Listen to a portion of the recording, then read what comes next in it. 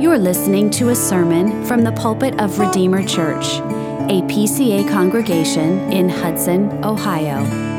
For more information, visit us at redeemerohio.org. Well, if you would turn with me in your Bibles to the book of Acts, chapter 10.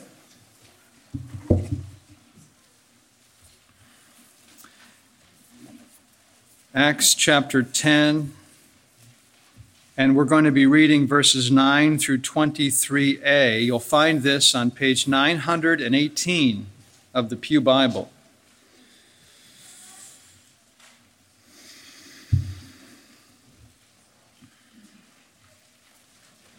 Acts chapter 10, verses 9 through 23a. Hear the word of God.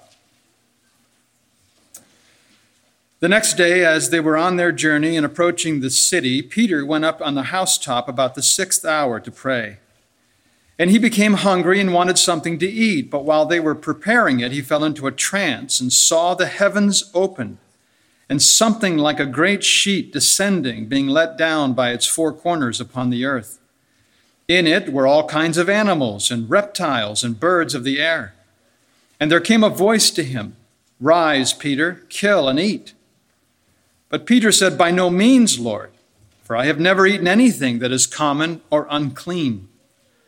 And the voice came to him again a second time, "What God has made clean, do not call common." This happened 3 times, and the thing was taken up at once to heaven. Now, while Peter was inwardly perplexed as to what the vision that he had seen might mean, behold, the men who were sent by Cornelius, having made inquiry for Simon's house, stood at the gate, and called out to ask whether Simon, who was called Peter, was lodging there. And while Peter was pondering the vision, the Spirit said to him, "Behold, 3 men are looking for you. Rise and go down and accompany them without hesitation, for I have sent them." And Peter went down to the men and said, "I am the one you are looking for. What is the reason for your coming?" And they said, "Cornelius, a centurion, an upright and God-fearing man, who is well spoken of by the whole Jewish nation, was directed by a holy angel to send for you to come to his house and to hear what you have to say." So he invited them in to be his guests. Well, Peter is in Joppa. He's lodging with a man called Simon, who was a tanner. He ascends to the roof at noon in order that he might engage in prayer. And God is at work in preparing the way for the full inclusion of the Gentiles. He will commission the Apostle Peter to open the door of the kingdom, because as Peter himself, he represents all the apostles as the leader among equals. You see, from childhood, he has been taught to avoid friendship and fellowship with Gentiles. He was not to enter their homes.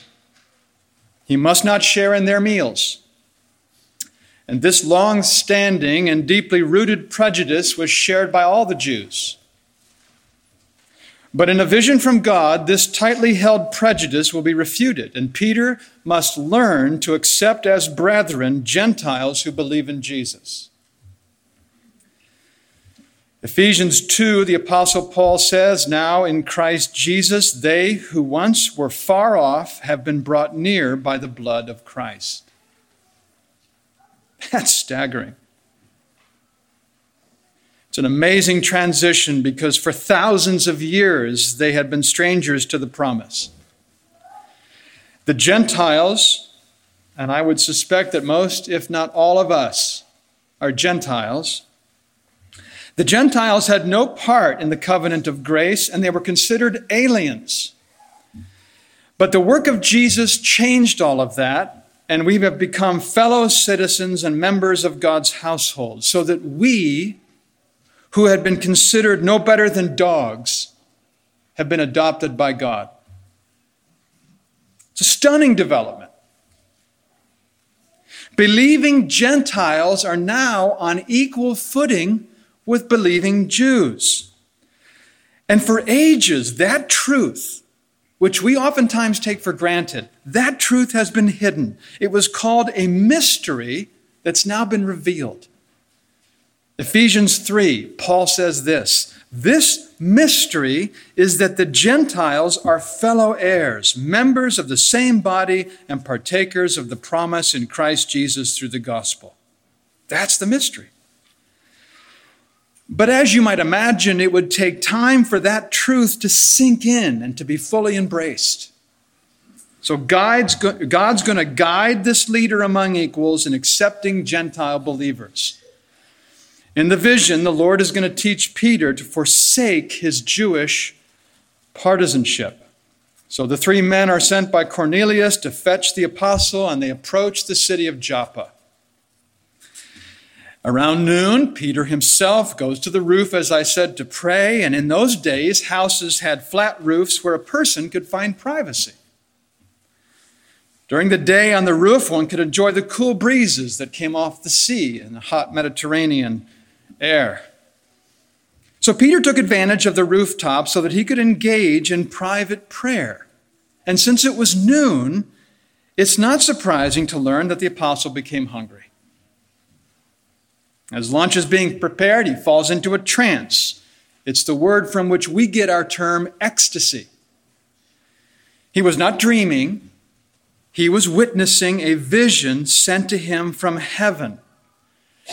And it seems clear to me that he was in the Spirit, to use a phrase from the Apostle John. From the Lord, Peter would receive instructions for the New Testament church.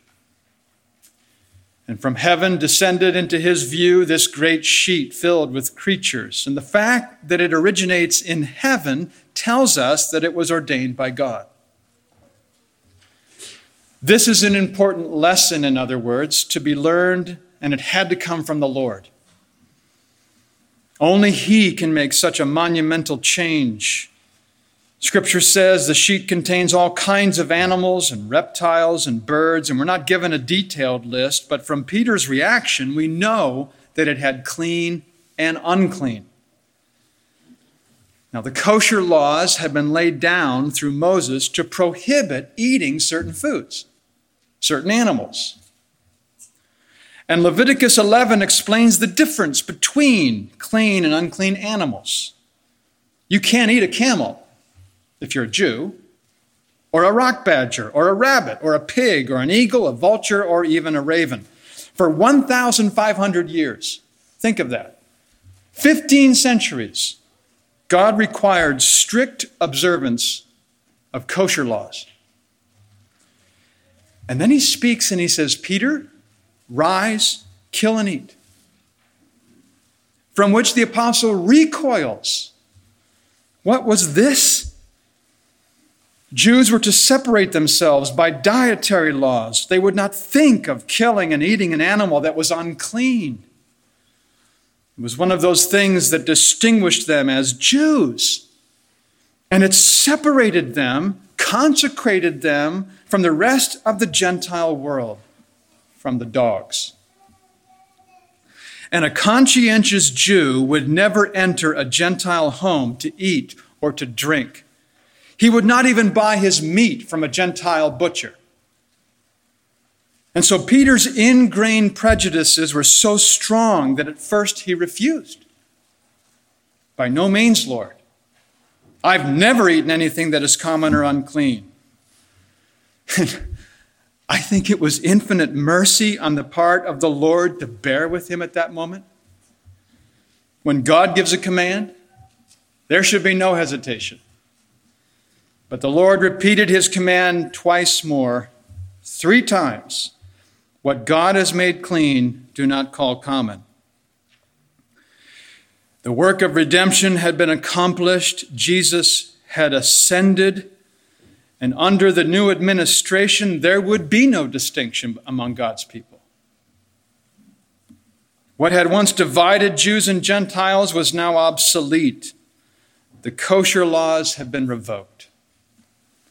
And that was an astonishing development. No longer would Jews be distinguished from Gentiles. All the barriers that once divided them have been taken away. In Christ Jesus, said Paul, neither circumcision nor uncircumcision counts for anything. No religious significance whatsoever. Jew and Gentile believers have entered into a brand new relationship. In the church, believers from both groups are now considered equal. And specifically with the death and resurrection of Jesus Christ, the kosher laws have been rendered obsolete. The mystery had been revealed. People from all nations are included. And it's what Jesus had said when he commissioned the church, right? Go therefore and make disciples of all nations. Well, someone would ask me then, well, why didn't the Jews welcome the Gentiles right off the bat? After all, that's what Jesus said, make disciples of all nations. And you see, I think the early Christians understood that the gospel was to be preached everywhere. But I'm thinking that they're thinking it referred to believing Jews living in other countries. Go make disciples of all nations where the Jews are living. Those who fled from the persecution in chapter 11 spoke the word to no one except Jews. And when Peter gave an account to the Jews after this, they were surprised. When they heard these things, they fell silent and they glorified God, saying, well, then to the Gentiles also God has granted repentance that leads to life. So this required a vision from God himself to understand the mystery. The Gentile Christians are accepted as full members of the church, and the gates of heaven are now open to people of every nation. Black, white, yellow, red, makes no difference. Everybody. And at first, Peter didn't understand the significance of this, but when the three men showed up, he began to understand. So I think one of the things that we have to draw from this is to rejoice, first of all, in the advance of the kingdom through the spread of the gospel. It's advancing. Step by step, the Holy Spirit is leading the church to welcome sinners.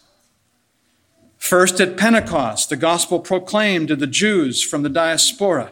Second, Philip preaches in Samaria where half-breeds are converted. Third, Peter is led to Caesarea where Cornelius and his household would be converted. They would hear the gospel and trust in Christ and receive the Holy Spirit, and it was a glorious beginning of the worldwide evangelization.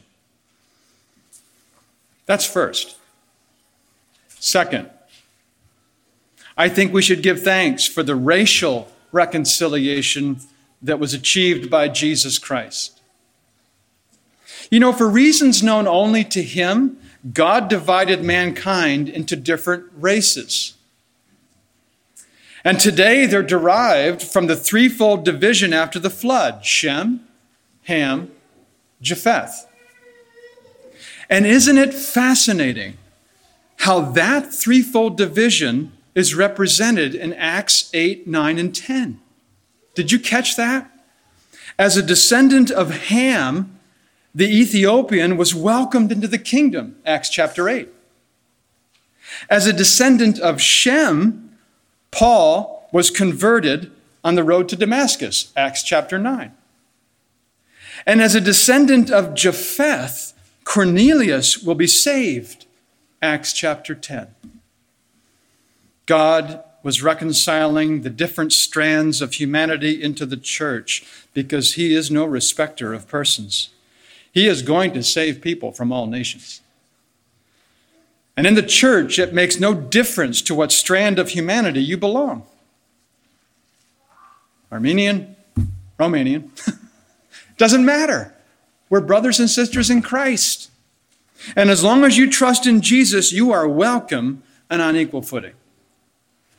Earthly distinctions mean nothing as we gather in the presence of the Lord. As Paul says, there is neither Jew nor Greek, there is neither slave nor free, there is no male or female, for you're all one in Christ Jesus. So let's give thanks for the racial reconciliation accomplished by Jesus Christ. But then that leads us to our third observation. I think we need to learn the lesson taught by the distinction between clean and unclean. The Lord differentiated between these two to emphasize the need for cleansing. Because you see, one cannot approach a thrice holy God without concern for his holiness. That's what Nadab and Abihu did when they offered unauthorized fire. We're told, as the elder read, fire came out from the Lord and consumed them, and they died. These two men were sons of Aaron the high priest, highly privileged. They were brought up in the covenant, and in Egypt they witnessed God's power in ringside seats, so to speak. And on Mount Sinai, these two men were among those invited to worship and to eat in God's presence, highly privileged men. They're freshly ordained as priests, and they offer unauthorized fire. They were careless. Their offering had not been commanded, and they were unclean in their approach to the thrice holy God. Moses says, "This is what the Lord has said, among those who are near me, I will be sanctified, and before all the people, I will be glorified."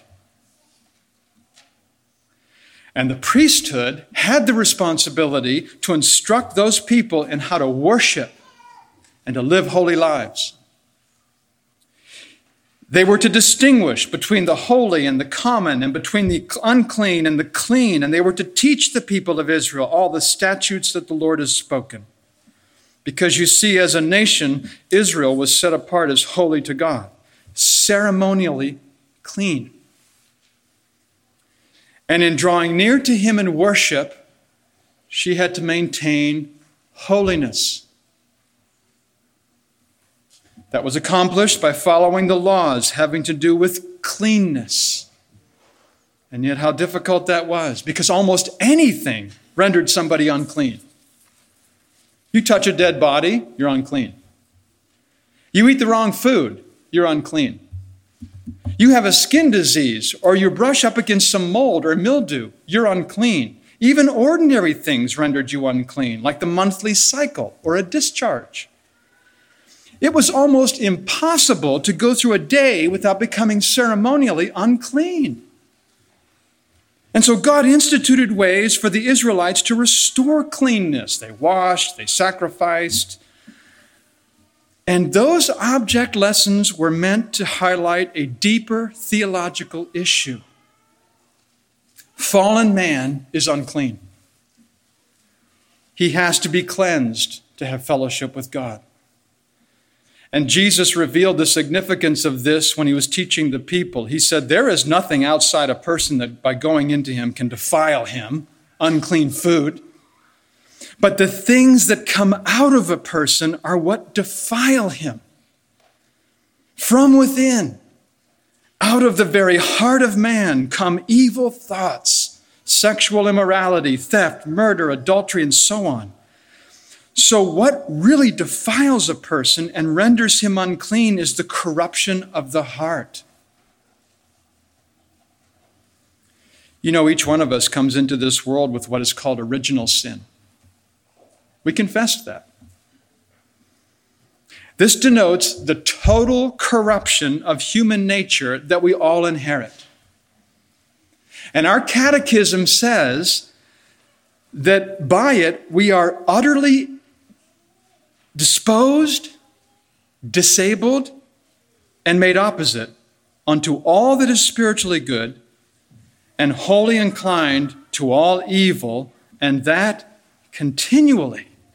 That's original sin. We have within our souls a heart that has been severely distorted by sin. And from this polluted core originates our sinful thoughts and desires. And it was to this inward depravity that the Old Testament idea of uncleanness pointed. You and I are by nature unclean. That's the bottom line. We are conceived and born in sin. We're totally depraved. That's how you came into the world, and that's how I came into the world. We cannot escape it. As descendants of the first Adam, we're born sinful, and because of original sin, all kinds of actual sins plague our lives. Our existence is filled with corrupt thoughts, wicked words, evil deeds. And because of this, the entire human race has to pay a severe penalty. Paul puts it succinctly: the wages of sin is death. Death. That's not just physical death, it's spiritual death, eternal death. Man in his uncleanness will be consigned to the lake of fire. You see, there are only two places where souls will spend eternity. Only two. When a person dies, he or she will go either to heaven or to hell. When the Apostle John was shown his vision of heaven, this is what he said. Listen carefully. Nothing unclean will ever enter it. So no one who remains in his native uncleanness will go there. And this is the dreadful significance, I believe, of that which Jesus said to the Pharisees. Do you recall what he said? I told you that you would die in your sins, for unless you believe that I am he, you will die in your sins. He's saying this to the religious elite. Without being cleansed of sin's contagion, we will die in its pollution, and then there will be no opportunity whatsoever to enter heaven. Nothing unclean will ever enter it. And I think there are several good and just reasons for this exclusion of the unclean. Let me mention 4. First, it would be wrong for the glorified church to be defiled by corruption. Nothing unclean will enter into it. Second, no evil can be allowed because that would disrupt the blessedness of heaven. Third, the unclean heart, the unregenerate soul, doesn't want fellowship with a thrice holy God. Fourth, the purity and the majesty and the holiness of the Lord Jesus Christ forbids such a thing. And therefore, no sinful human, no fallen spirit, no unclean person will ever enter heaven. Heaven will be perfectly and absolutely pure. Not even a thought of sin will be there. And people will be shut out of heaven not only because of actual sins, but because of original sin. The iniquities of the human race have disqualified everyone from entering. That inbred corruption with which we are all born can keep us out of it. Jesus said the Holy Spirit was sent in part to convict the world concerning sin. And under his powerful influence, sinners are made to come to see the uncleanness of their hearts.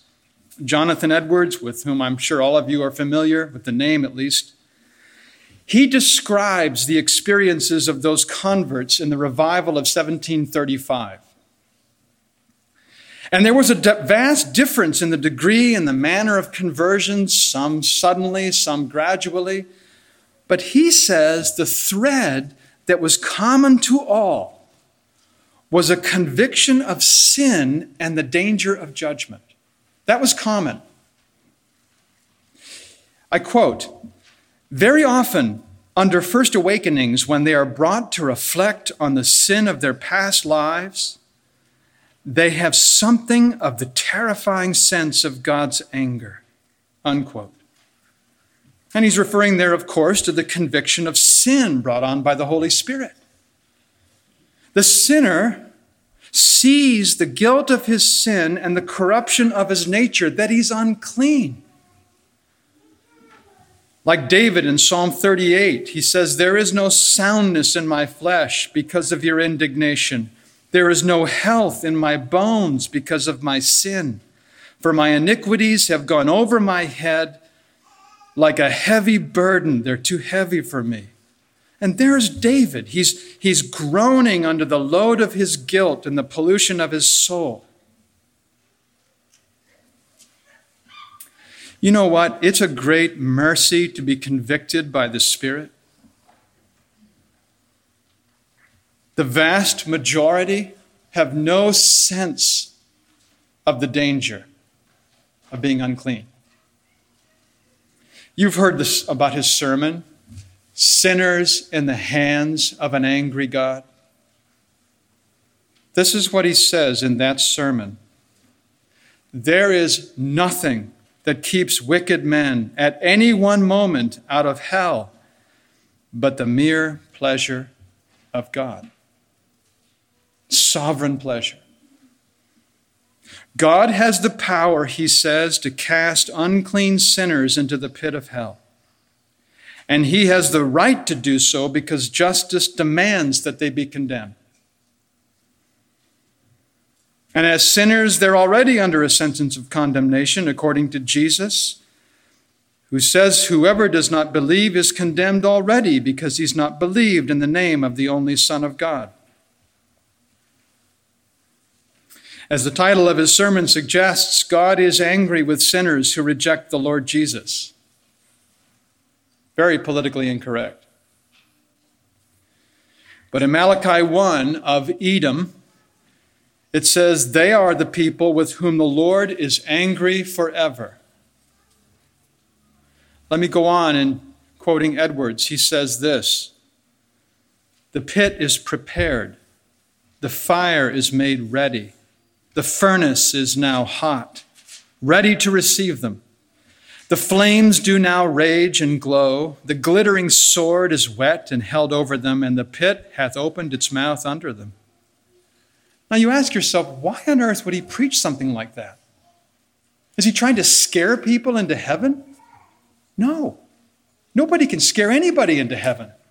He preached it as a means of awakening his people, of showing them the need to flee to Christ. He underscored human depravity and personal guilt and divine punishment, and I think such warnings simply echo the distinction between the clean and the unclean. Because apart from Jesus Christ, there is no escape from the wrath of God and everlasting punishment. I don't like to say those things.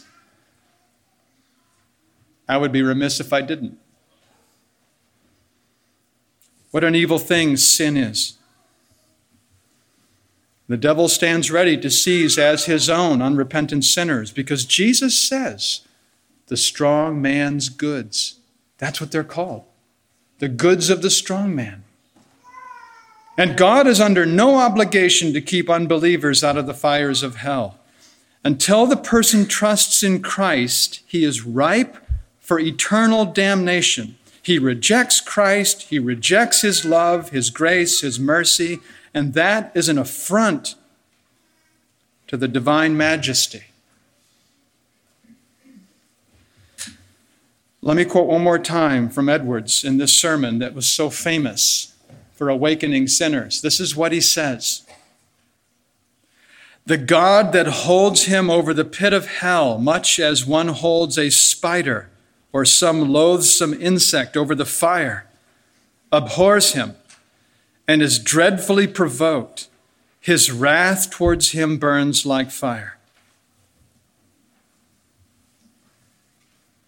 If I stopped there, we'd go home in despair. But I think we should thank God for the hope of salvation in the once-for-all sacrifice of Christ, because the only way that sinners will ever be cleansed of sin is to be washed by the blood of Jesus. We can't do it ourselves. The leopard cannot change his spots, and the Ethiopian cannot change his skin. Only by the blood of Jesus may sin be removed from the sinner. And the good news is that God offers cleansing to anyone who trusts in Christ. 1 John 1:7. If we walk in the light as he is in the light, we have fellowship with one another, and the blood of Jesus, his Son, cleanses us from all sin. What a profound and glorious declaration. Walking in the light simply implies confessing sin and trusting in Christ. The sincere Christian walks in the light of faith and believes in Jesus, and by that light he sees the invisible world. He cleaves to this invisible God, and he looks into eternity at the terrible punishments and the blessed rewards, and the sight of those things impacts his thoughts and his words and his life, and he walks in the light.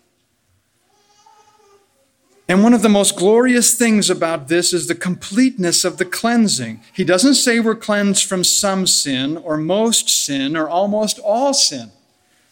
God cleanses all sin collectively and every kind of sin distributively. He cleanses us and we're clean.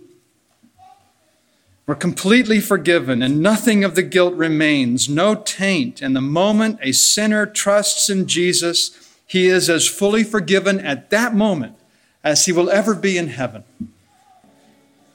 So let's rejoice in and pray for the cleansing that is offered through the shed blood of Jesus Christ. How grateful we should be. Amen.